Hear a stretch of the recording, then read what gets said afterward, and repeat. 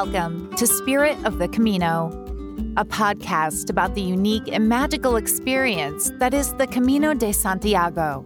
Join us on this adventure and discover the spirit of the Camino for yourself.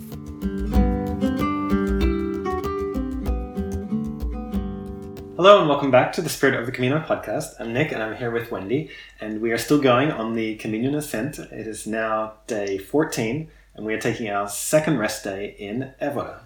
Yep, so I guess we're averaging about a rest day a week. I don't know if we'll stick to that or not. But this rest day in particular was definitely needed. It's going well so far, but also definitely in need of a rest. All right, so now that we're having our rest day, we can reflect a little bit more on the past few days. And we're now well entrenched in the region that's known as the Alentejo. And this is really the focus region of this whole Camino, because the Camino itself has been created essentially by the tourism board of the Alentejo. Yeah, I don't know exactly how the whole thing came about, but definitely it seems like they're the ones who are the most involved. And we've talked about in a previous episode about how they created this booklet that you can download that has lots of information about the different stages of the Camino within the Alentejo region. And then the other regions on either side of that were just kind of left on our own. Right, and so we've been to the Alentejo a couple of times, but not really. We haven't really spent a lot of time in the Alentejo. It's the largest and most depopulated region of Portugal, so it's essentially between Lisbon and the Algarve in the very south of Portugal. And we've been to Évora before, we've been to Beja, which is another city that we're going to talk about as well. But because it's very depopulated, it's a very rural area, and so there aren't a lot of kind of big ticket attractions. So in terms of just traveling in the normal sense, if you're traveling around Portugal, for example, it's not really seen perhaps as a great highlight region. Yeah, I think that's fair to say. I think the appeal of the Alentejo is probably mostly in the countryside. So we've had the privilege of walking through some really beautiful countryside in the Alentejo.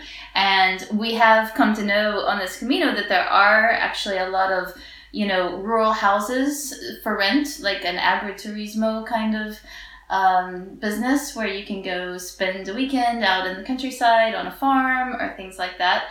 And when we've been looking for accommodation along the way, in many cases, those are the kinds of places that we've come across. So I guess it is known for that, but probably more so among Portuguese tourists than among international tourists. Right, and then as you touched on, because it's so rural, it's really the perfect place to be on Camino, because you can get to go to some of these places that you otherwise might not be able to. Yeah, definitely. There are some places that we've passed through in the past week or two that, I know we never would have seen them in any other way because it just would have been too difficult to get there, and maybe it wouldn't have been worth spending however many hours changing buses and things trying to find your way there. But when you're walking through, then you do get to experience them, and it's been really great. Right, so to continue with this rural theme for our episode today, we're talking about villages in the Alentejo. And one thing I think certainly that struck me in the past week or so is that the first, let's say, 3 days that we spent were really rural, even by Alentejo standards. The subsequent days after that, we've come across the towns have been a lot bigger and less spread out and things like that. But I think our introduction to the Alentejo on this Camino was really, even within that rural context, even more isolated than the rest of the region. Yeah, I guess that's fair to say. We don't know what's coming next, so maybe it'll become very rural once again. That's also true. We never know what's coming next on this Camino. No. But it was kind of a real eye-opener, and, we had to do more preparation than usual in terms of bringing more food with us, because sometimes we would go for many kilometers without seeing any kind of shops, mini mercados, or any restaurants. Like, there was just nowhere to get food. We had to plan a bit more, to the extent that we could. And, it was a very different situation than walking the Frances or the Portugues or these other well-traveled caminos where people know that pilgrims are coming, and so they set up businesses and services for them, and here there was nothing at all like that. Right, and so on that note, we're going to talk in a minute about one place that we did stay, which was quite special.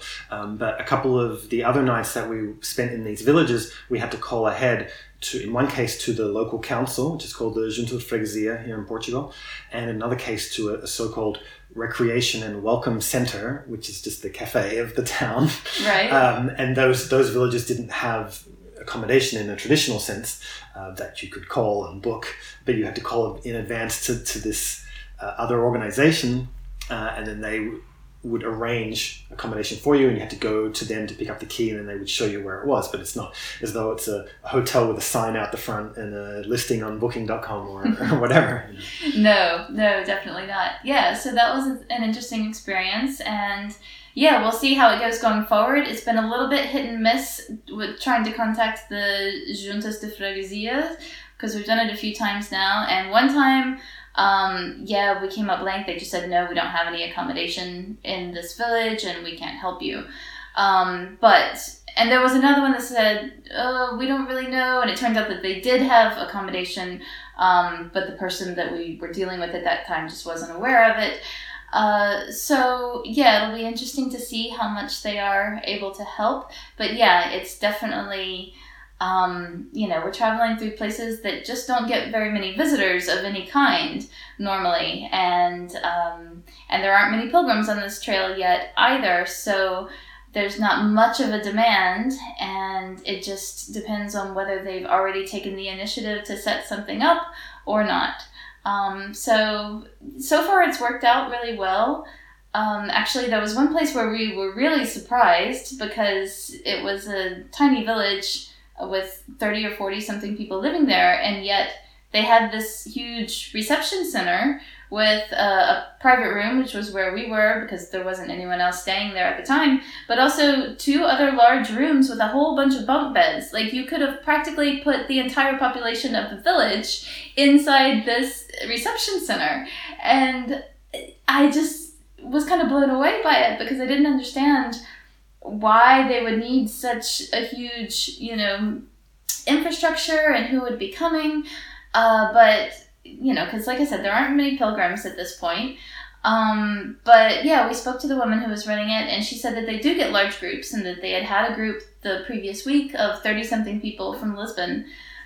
So I guess it is kind of known as a place where you can go and do this kind of rural tourism, or maybe it's a group of colleagues who go to do some team building exercise or something like that. I don't really know how they've marketed themselves, but they seem to be doing a good job of it.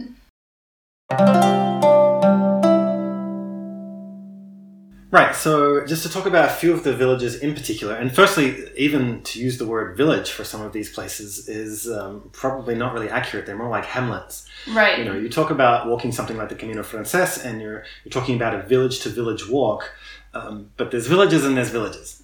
Yeah. There's villages that have, several albergues and that have a few churches and are quite historic and whatnot, and then there's villages with 2 people living in them. Yes, and we have experienced that too. And those are the kinds of villages that we're talking about, or really hamlets that we're talking about here in the Alentejo.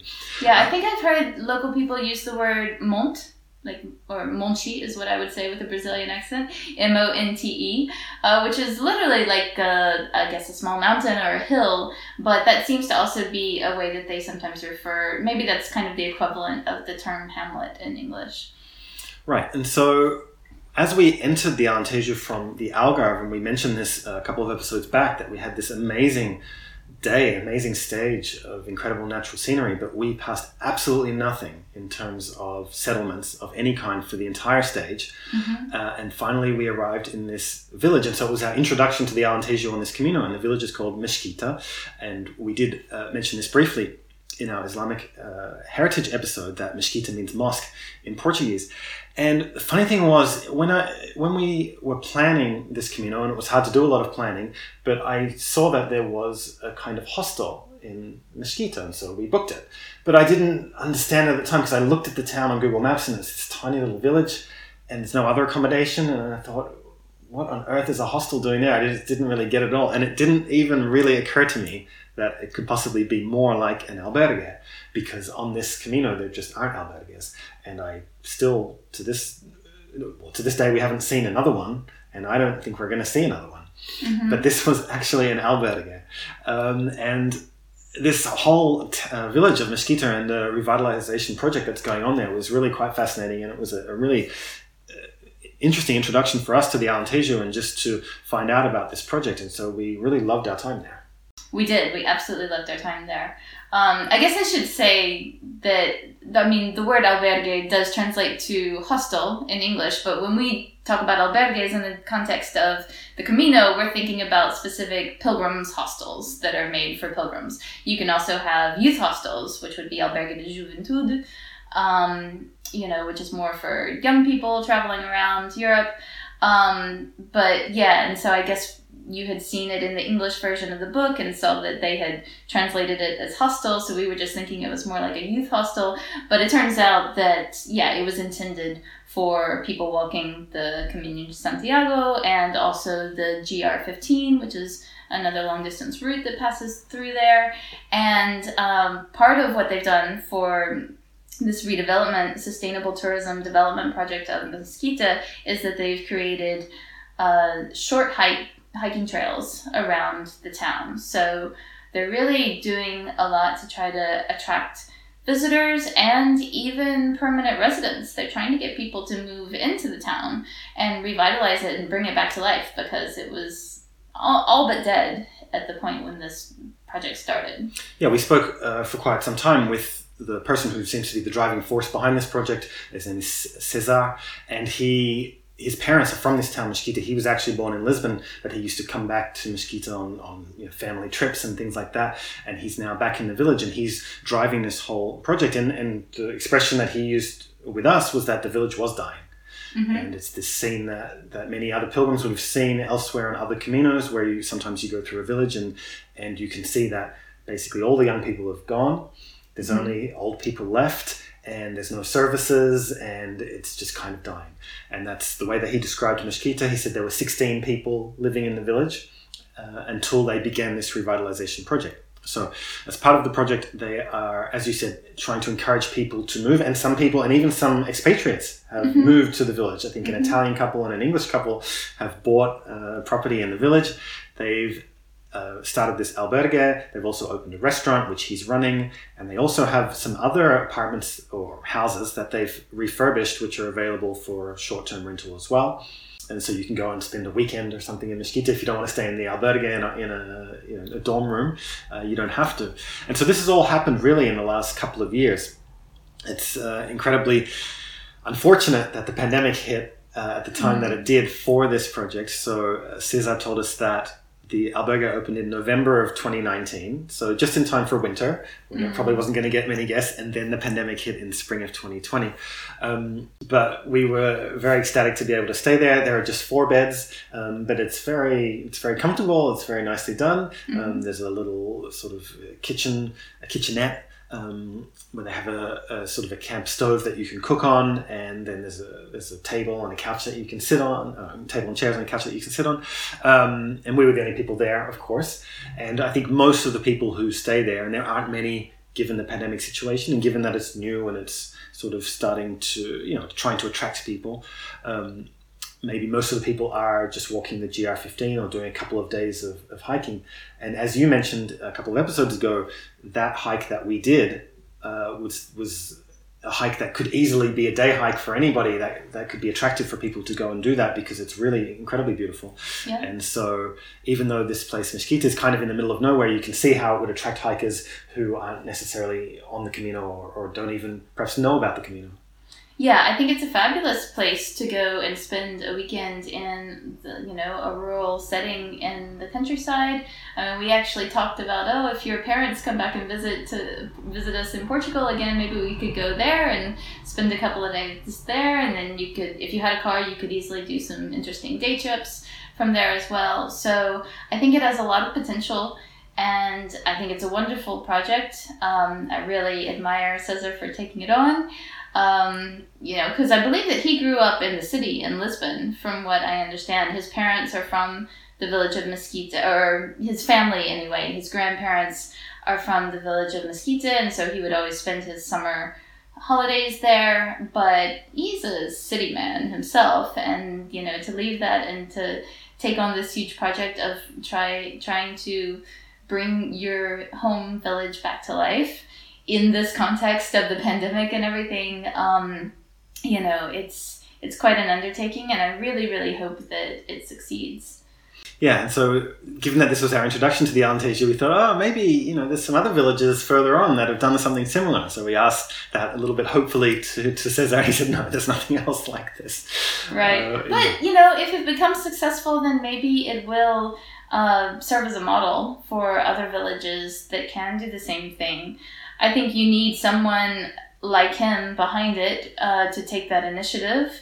And, as you alluded to, most of the population of these villages are older people who are not necessarily at a stage in their life when they, want to take on this big entrepreneurial role and take on a lot of risk and things like that. So that could be something that hinders, the spread of this type of project. But yeah, and just on that, he's kind of the perfect type of person to be involved in this because he has those ancestral roots in the village, but he grew up himself in the city, so he has, I don't know what he studied or if he did higher education, but maybe he, he has certain skills or knowledge that are related to this, and he also speaks English pretty well, which can help in attracting foreign investment or foreigners to the village. Mm-hmm. So if there are other villages that have a person like that, then maybe they could get something off the ground as well. Yeah, I hope so. And so the next day after this, we walked to Murtala, which we talked about in our last episode, and that was just a fascinating day. Those were probably, even still, I think, our two favorite days on this Camino so far. The first one going to Mesquita just because of the natural beauty, and then the second one when we were on top of this plateau, and it was a very different kind of beauty, but also just because we passed through these other villages or other hamlets which were just really fascinating in their own way as well. And so the first one of these was called Vicentes, and actually it was a little bit difficult to follow because the official guide, or this little booklet that you mentioned earlier, had the Camino turning off at a certain point, that the arrows didn't follow that. Mm-hmm. And so if you did take that turn off, you would have missed this village. And we followed the arrows and didn't really realize that we'd sort of missed this turn off, or that maybe they've rerouted it specifically to go through this village instead. But it was a little bit longer, but we went through this village of Vicentes. And that was really interesting because it was, apart from Mesquita, which is kind of its own, has its own attraction and its own project now, it was the first of these villages that we'd been into. And one of the first things we saw was a communal oven, mm-hmm. a communal bread oven, and we were fascinated by that. Little did we know that basically every village subsequently that we passed through had a communal oven as well. Yeah, and sometimes multiple. There have been cases where we've seen more than one of these ovens in a single village. But yeah, they were definitely very common. I don't know how many of them are still in use now, though. Yeah, I think the vast majority are not in use. I mean, some of them we saw weeds growing out of them, and they were obviously many years removed from being in use. This one in Vicentes, I believe, was still in use, and it had a lock on the little door in the oven. And one of the villagers came up to me and explained that it was her oven, which I thought was quite funny, because it's just on a street. Mm. It's clearly was designed as a communal oven for the entire village to bake bread. Mm. And in fact, just opposite it, and this was the only one, the only thing like this that we've seen, there was also a communal grill, which was built into the building opposite, kind of jutting out a little bit from that building. And so it was basically between the oven and the grill, a place for the villagers to gather and cook. Mm-hmm. And of course now you have the little white bread wagon or bread van that comes by and, does a route around the various villages, and people can buy ready-made bread that way. So that's why a lot of these are no longer in use, because it's a lot of work to bake your own bread, and it's something that you can buy very cheaply. And if you have someone who drives up in a van on a regular schedule every few days, and you can buy from him, then that's obviously the easier solution. And that actually happened while we were there in Vicentes. And we really needed some bread that day. So it was incredibly fortuitous. We had stopped because there was a water fountain. And so I stopped to have a foot bath because that's something that helps my feet to keep from aching. And we were just about to pack up and go and start walking again when this white van drove up. And I thought, could that be a bread van? Because that is something that we have seen before in Spain as well when walking on other caminos. And the other thing was that there were, we don't know what the population of this village was, but there were sort of 5 or 6 people just kind of lingering around the main square. Sort of, they didn't seem to be that interested or that engaging in us. And we were kind of thinking, what are they doing exactly? But they were waiting for this van. Yeah, I thought that they were just hanging out because, what else is there to do when you live in a tiny village like that? So I didn't think that it was unusual that they were just sitting there. But I believe that they were probably waiting there for the van. And I think that it was probably just about the entire population of the village that came out to buy bread from the van. And that was only a handful of people. And a couple of them at least bought a lot of bread, like several days worth of bread. So I'm not sure if this van just passes that particular village maybe twice a week. But as you said, we were incredibly fortuitous because this area is so isolated. There are no stores at all. Mm-hmm. So between Alpetting and Murtala, which is 2 days walk, there's literally not a single store. At the restaurant in Mesquita with Cesar, he has a couple of items that he sells, but he doesn't have bread and he doesn't have much. I don't know what we would have done exactly without bread that day. Because also when we were in Alpetting, we couldn't go to the store there because we were there on the weekend and it was closed. So we were really down to very little supplies. And so the bread van did save us. But it's just interesting that it seems as though the communal bread oven seems to be the very basis of these villages, or at a certain point was. It was like, it seems evident to us looking back now that you had to have this communal bread oven for people to be able to eat and to be able to have food, a few decades ago. And now you have the bread van, which is the modern equivalent, and that has kind of rendered this, these communal ovens, which were the focal point of the villages, as essentially useless now. Although there was one village that we went to a few days later that we passed through, and they are still using their communal bread oven, and they bake bread twice a week.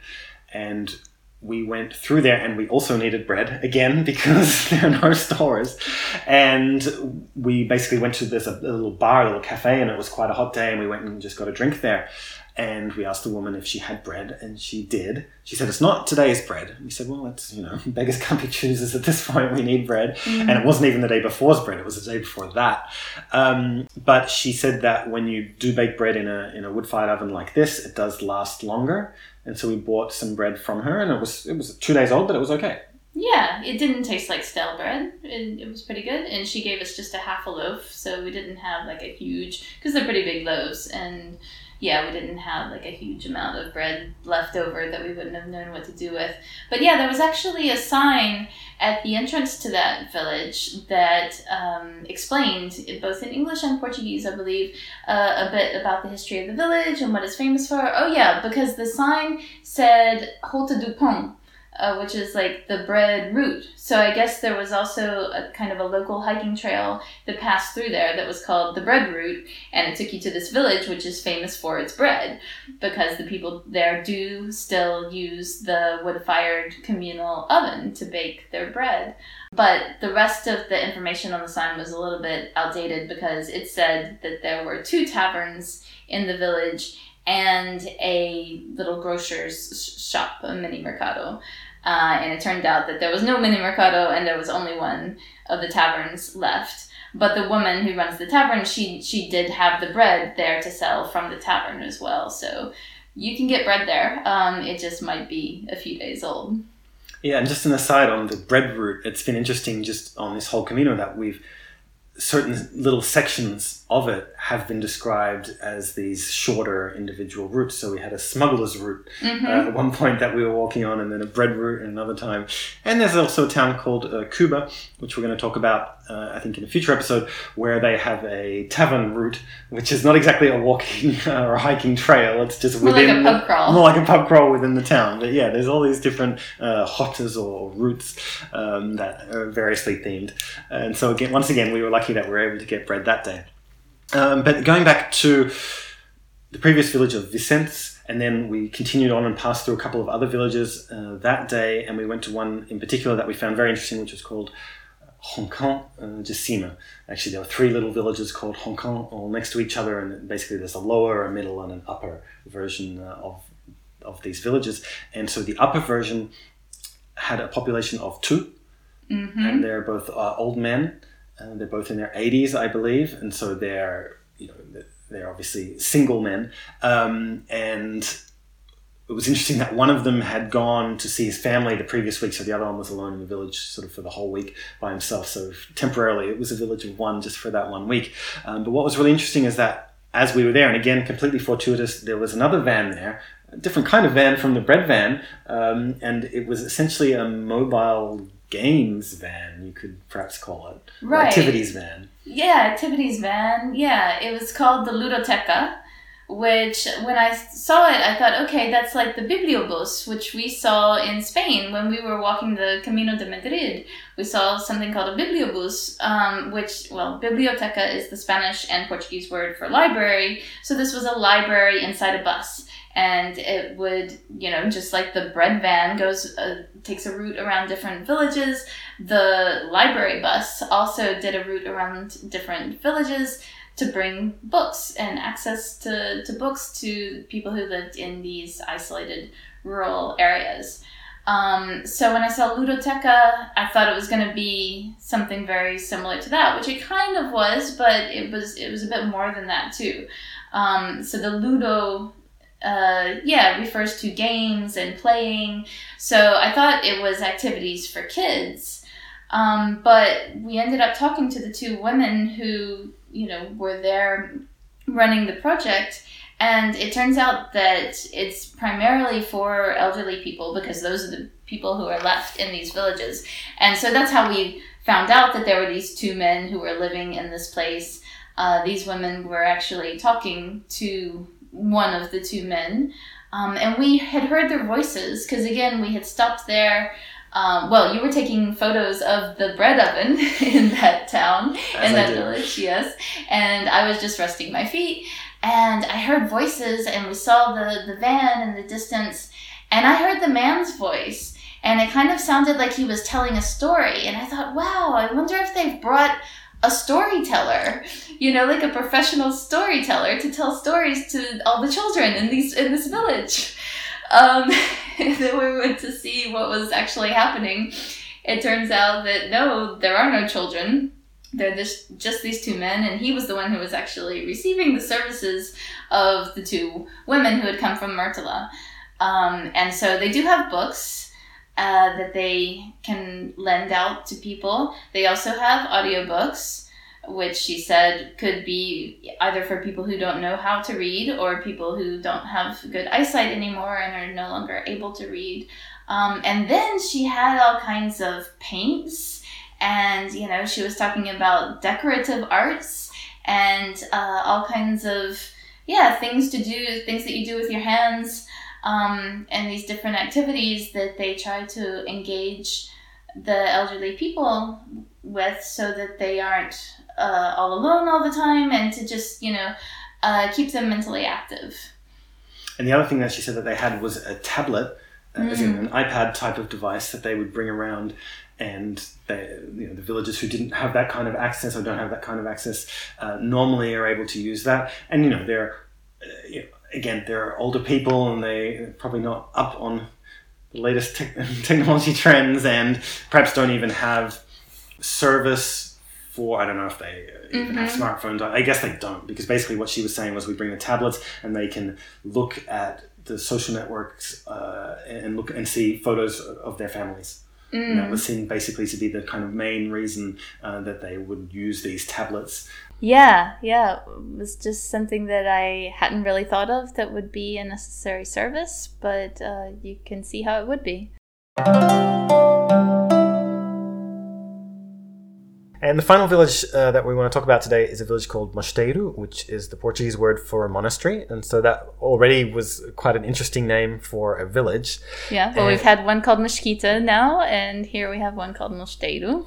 And there are a couple of different routes that you can take for that stage, and one of them avoids this village and one of them goes into it. And if you take the one that avoids it, there actually are no villages along the way. You walk, I think it's 25 at least kilometers. That's from Murtila to Amendoeira da Serra, and you pass nothing along the way in terms of settlements. If you take this alternate, as we took, you pass through Mosteiro, and that's the only village that you see all day. So again, it just sort of shows the isolation of this particular part of the Alentejo. And we had read in this little booklet that you've referenced from the tourism board of the Alentejo that there was a Visigothic church in this village. And there was also a reception center, but actually what happened was we went to the tourism center, the tourism office in Murtila, and they gave us the number of the woman who has the keys. So we called the woman who has the keys the day before and said, we'd like to visit, we're pilgrims, etc. And she said she wasn't going to be in the village that day, or the next day when we were going to be there, but she would leave the keys at the quote-unquote reception center, which is the tavern of the village. And she did that, and so we went through the village and we went into the tavern and they had the keys and they gave it to us. And again, this is just one of these tiny villages. I mean, we didn't see many people at all. It just has this one tavern, and that's it. So it appears to be one of these, kind of dying villages. But they have this church, this very, very old church, and it's actually mislabeled in the booklet as a Visigothic church. It's a late Roman church, so it's even earlier. And it's just this sort of remarkable thing to have in this tiny village. Yeah, and we had it all to ourselves. There was no one else there.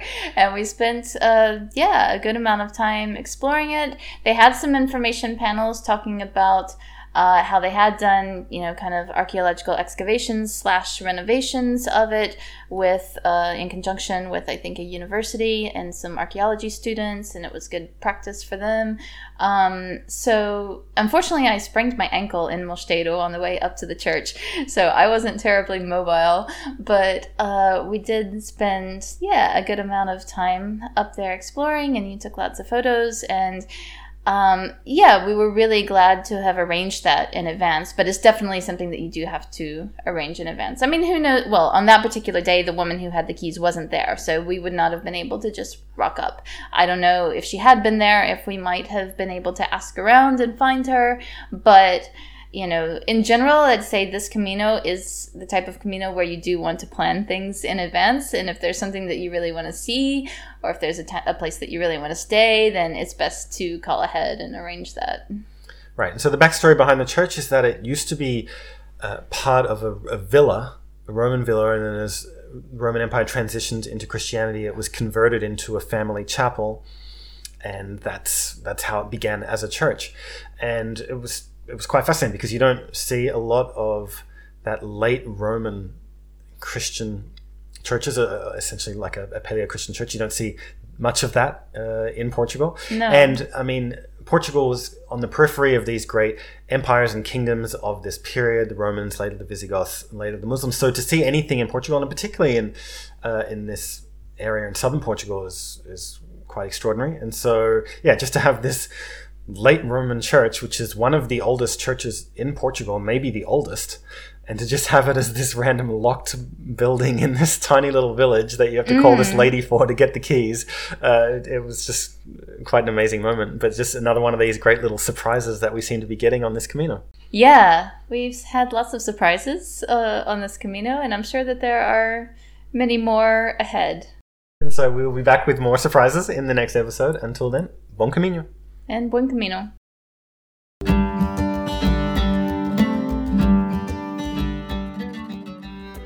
Thanks for listening. For more great content about the Camino de Santiago, visit our website at spiritofthecamino.com and follow us on Facebook and Instagram at Spirit of the Camino. Buen Camino.